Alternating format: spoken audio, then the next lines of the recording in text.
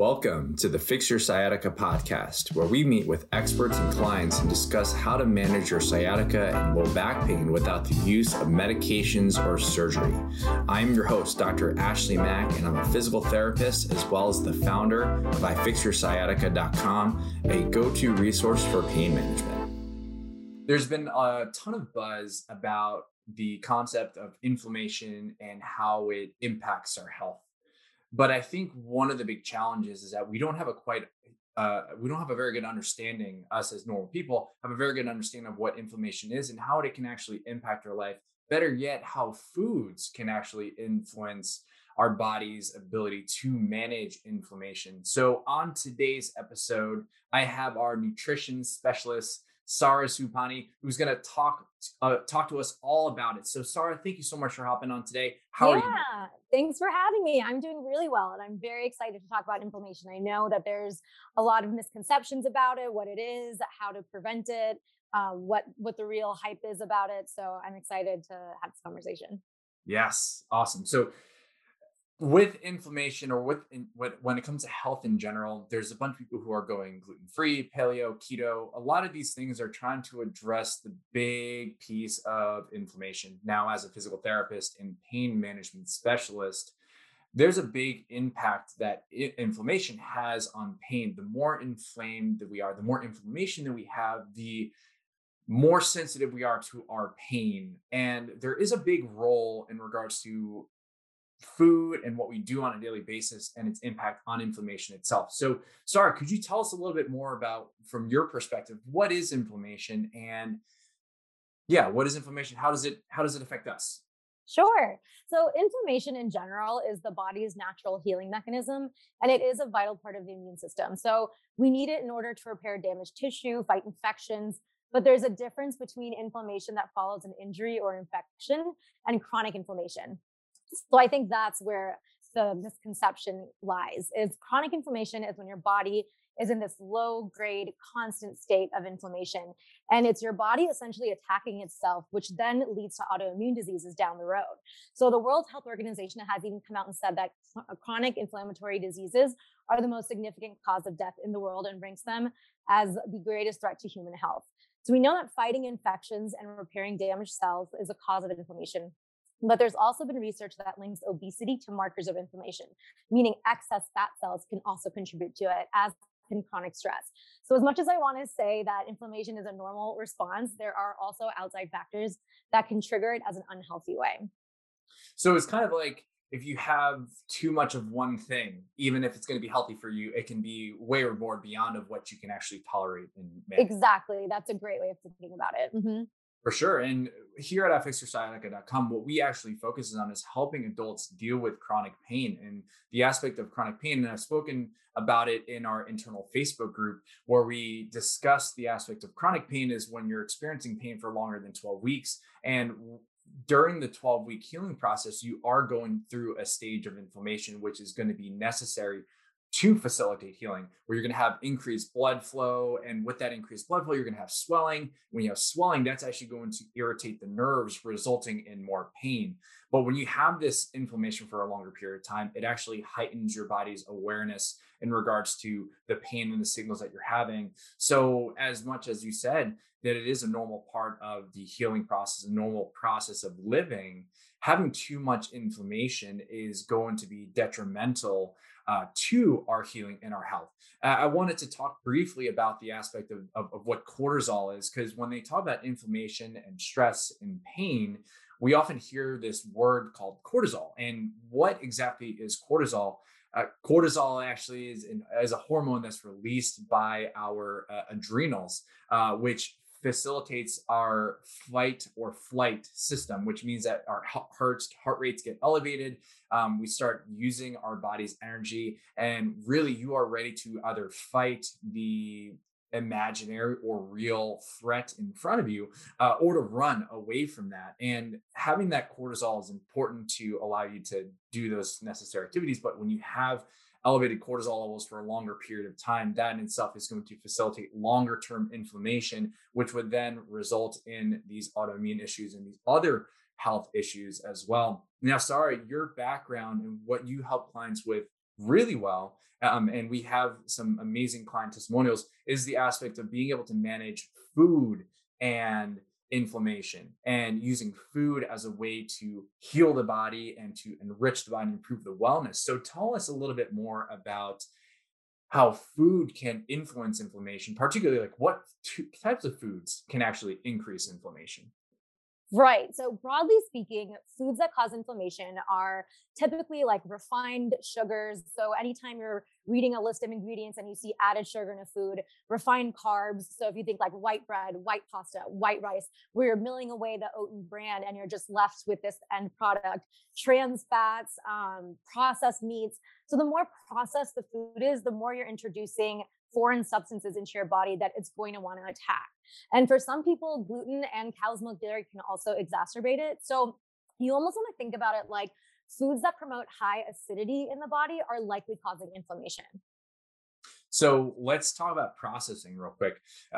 We live in an amazing day and age where there's such amazing technology. And in essence, the evolution of processed foods was an opportunity for us as a society to be able to create foods at a faster pace, create more foods, and then also create foods at a lower cost, which is great from just like an economical and scale standpoint. But the aspect of processed foods can actually facilitate a lot of say health problems, and that processing where you're getting just the energy itself can cause a lot more of that processing piece. I'm just And Yeah, go ahead. well, I was going to say another aspect to it too is sometimes you're oxidizing it. So you get a lot of free radicals, and those can also promote inflammation. So it's not even necessarily taking away the good stuff. It's also chemically altering the like what the food actually was. So now like something that was a good product ends up being more of just like doing more damage to your body. So what's an example of a, we'll say like an unprocessed food and then the like processed version of it? I think you voiced some description before, but give us a couple examples. Even something as small as like chicken, right? Like that should be a good source of protein. But then if you fry the chicken, you're oxidizing it and you're adding these free radicals to it that wouldn't necessarily have been there before. So like a grilled version of that would be better for you. Um, I even think just in terms of like red meat, getting the like the grass fed organic version of it, it tends to have more omega 3s in that than omega 6s.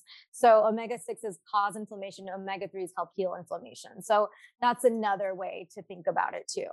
So we're looking at both just how something is being cooked or prepared. So processing, Right. in essence, means the transition from one state to another. So if we're taking, say, like a piece of chicken and converting it into, say, like a chicken tender or chicken finger that's deep fried and battered and Right. maybe even mashed up, there are multiple stages that this chicken has gone through before it actually goes into your mouth and consumed. And so, in addition to that, in addition to the various different states that this chicken has to go through, we then look at the quality of the way the food is prepared. So even if you are eating a type of protein, how it's prepared, how it's raised also has an impact in regards to the inflammatory properties. Exactly. And another example would even just be like cereals, right? So you're taking you're adding sugar to it, you're refining it. So I mean, even that would be an example of something that's highly processed. Speaking of cereals, what is your favorite cereal? I don't actually eat cereal, but growing up, it used to be Oreo O's. So, I've come a long way. I don't eat cereal that much either. Back when I was growing up, one of my favorite things used to be Frosted Flakes, which was just laden with sugar, but it was so delicious. But now, as I've gotten older, I realized that I couldn't tolerate it as well. The next point of inflammation from a food standpoint, we covered processing, we covered quality. Another interesting piece that you brought up was the aspect of acidity. So tell us a little bit more about that when it comes to how we can deal with inflammation, or like what are some high acidic foods that we could be avoiding to improve our health. Right. So I think like dairy, gluten, I think all these highly processed foods end up putting your body into a state of acidity. So when you think about neutralizing foods or alkaline foods, you're thinking more vegetables, you're thinking more like whole fruits, whole grains, things like that. Another component, just to manage inflammation in general, is keeping your blood sugar levels stable. And so you can do this by adding more fiber into your diet. So more dark leafy greens, the whole grains, the fruits that I mentioned. Also, increasing your intake of omega-3 fatty acids will help kind of balance the acidity, fight the inflammation. And these are found in fatty fish, but also in things like walnuts, almonds, flax seeds, and chia seeds. And a third thing I think that would be helpful is opting for unsaturated fats versus saturated fats. So saturated fats definitely promote a high acidity. Unsaturated fats are found in things like more nuts and seeds and foods that are rich in omega-3s, but also if you look at cooking oils like avocado oil, olive oil, saturated fats tend to be linked more to animal sources. So red meat, butter, and a good rule of thumb is if the fat is solid at room temperature, then it's typically high in saturated fat. So you bring up an interesting point about a lot of these good unprocessed food sources are coming from, say, plants. Not to say that eating animal products is a bad thing, but you can get a lot of your intake from the consumption of vegetables. Now, my wife and I, Katie, we started eating a little bit more on the plant forward eating spectrum. Ultimately, the biggest driving factor for us was the fact that we got tired of having to eat chicken every single Tuesday of every week. And for us, when we transitioned to being a little bit more of a vegetable forward, it challenged us from a menu standpoint. Now our menus are going to be a lot more diverse, but I noticed that I've actually felt so much better. Not to say that I never really ate too many vegetables. I ate vegetables at every single meal, but having a big focus on plant-based foods actually allowed me to feel a lot better when it comes to my digestion, my joints, and overall like my skin energy levels. And then not to say that I never eat meat. Actually, we'll probably eat meat once or twice a week, or maybe once every couple of weeks.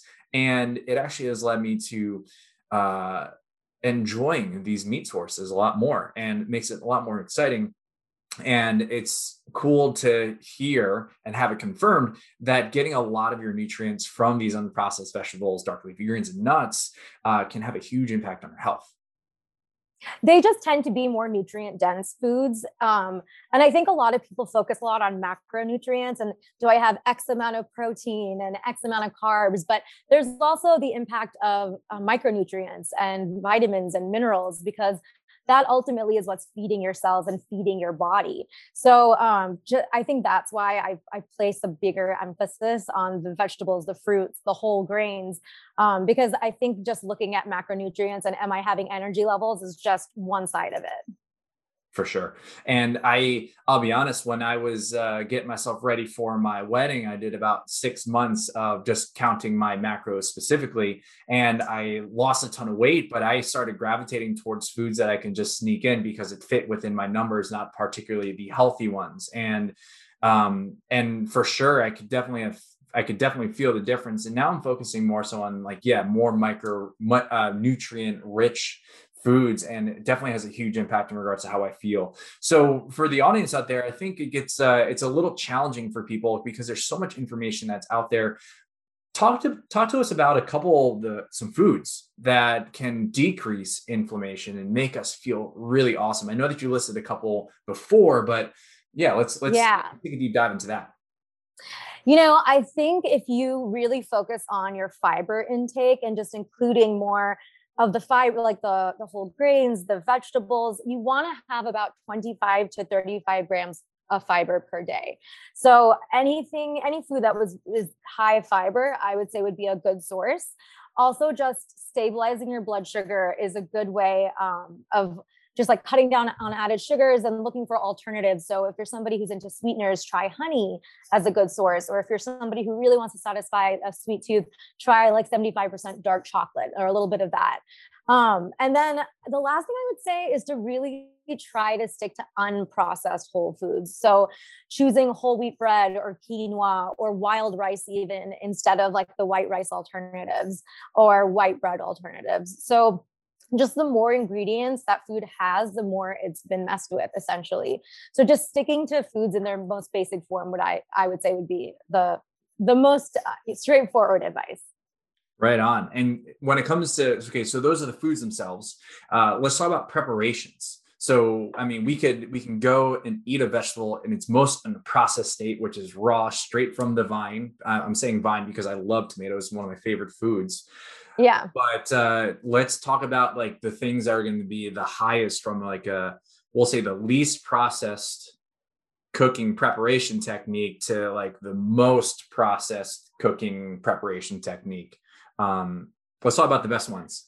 Yeah. So, I mean, I think I like to eat a lot of salads. So the raw food is really great, but I know that some people just, it doesn't have enough flavor for them.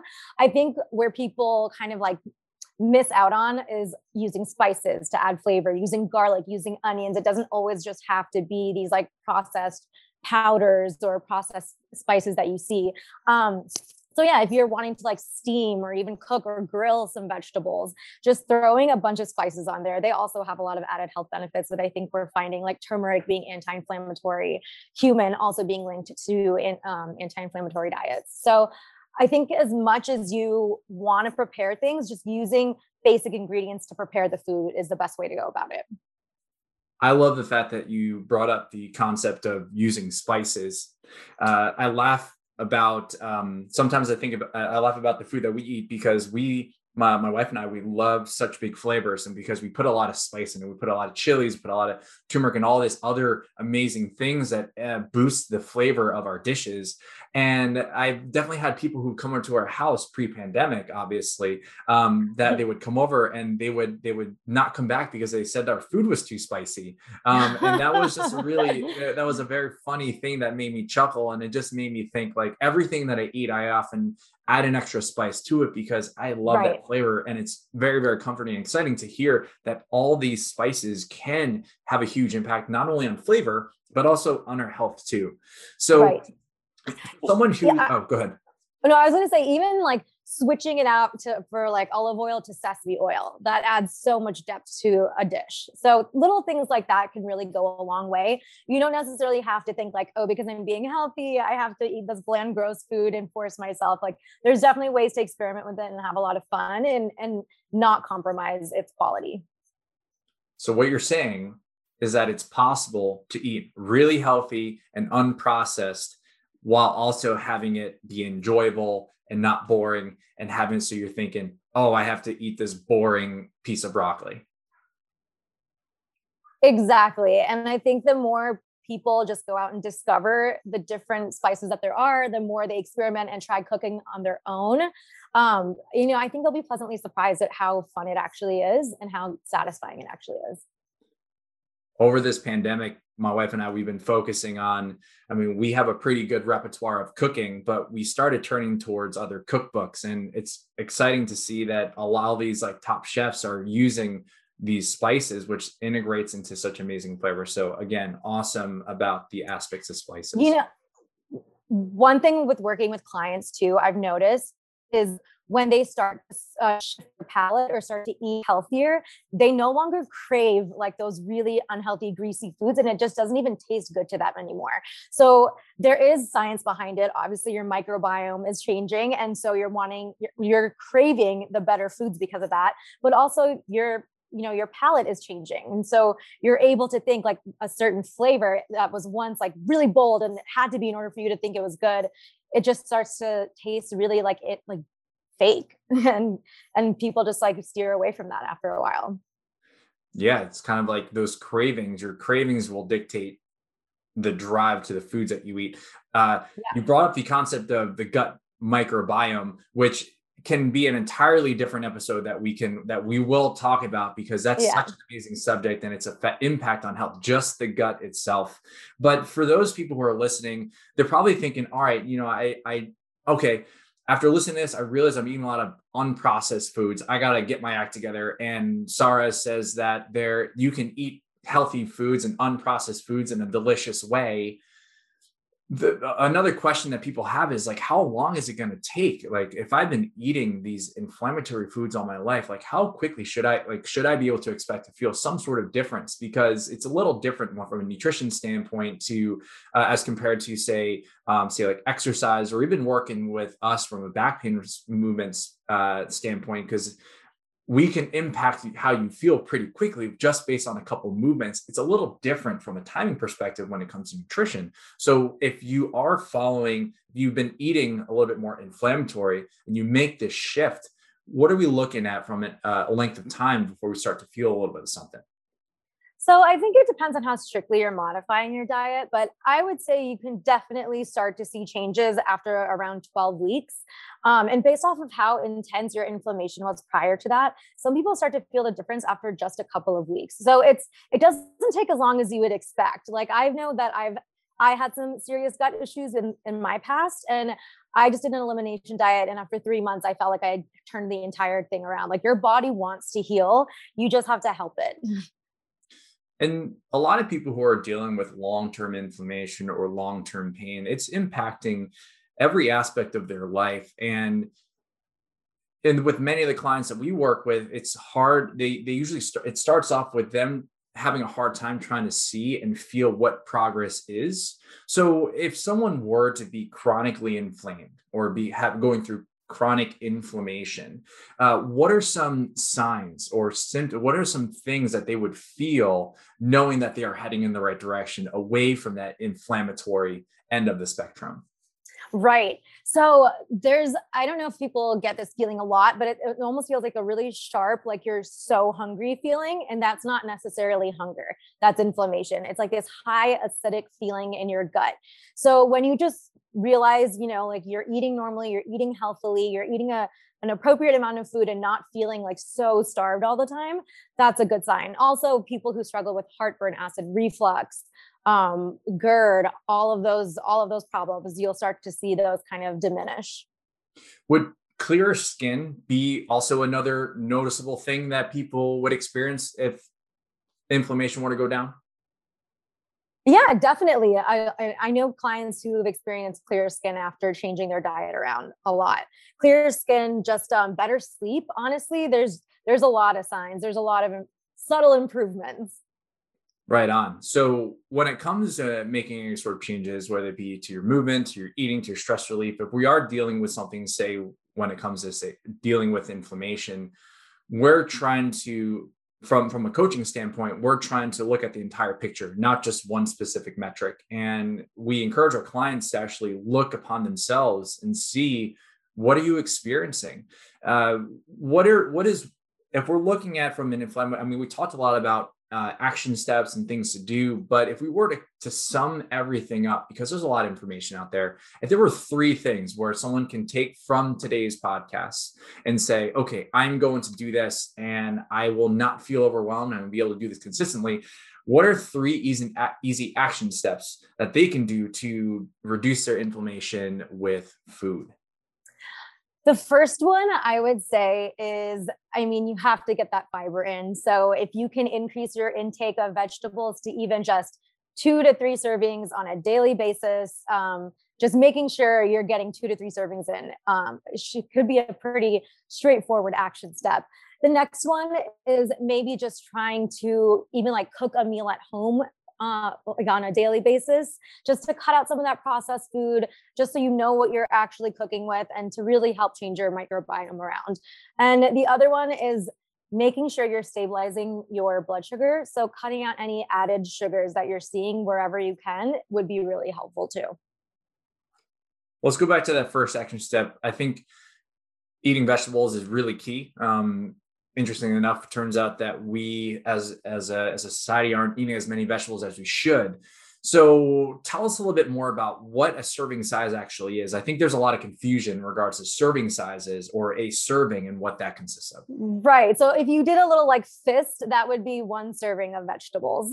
So if you want to get like 2 to 3 fists of vegetables in, that would be a good way to measure your serving size. Okay. So are you expecting people to grab a fistful of vegetables and throw it on their plate? No, I mean, I think you can eyeball it. Like once you kind of get a good vision of what it looks like, you're able to eyeball it. I would say also, if you want to make like half of your plate vegetables and then the rest can be, a serving size of protein, a serving size of carbohydrates or grains, if you will, that is also another good measure. So just looking at your plate and saying half of that is going to be vegetables, and even putting your vegetables on your plate first is a fun like exercise. I've had clients do, and they're like, oh, I'm eating more just by putting it on first. One thing I love about vegetables is the aspect of you have to chew it a lot. And one of the things that I love about eating is the act of chewing things. So when Mhm. I switched to adding more vegetables, being a little bit more plant focused, I noticed that I was chewing for a longer period of time, and chewing is just supremely satisfying to me. So following that There's rule there's is also I mean, there's also a science behind that too. There's an enzyme that you have that's actually in your mouth that helps break down food, so it's easier on your digestive system. And it also chewing also activates a hormone, your hunger hormone, so you'll feel fuller sooner if you just sit and chew longer. So, I mean, 25 to 30 bites is a good rule of thumb, but you don't have to sit there and count it out. Just it's a good measure. very cool. Cooking at home during the pandemic, a lot of people were probably cooking at home. As things start to open up in society, it is important to still be able to cook at home because you know that you have 100% knowledge in regards to what you're putting in those dishes and on your plates. And if you take these tips and guidelines that Sarah has put out in today's episode, you are going to be in a much faster way to relieving your inflammation, which is going to be really, really great. And then stabilizing blood sugar.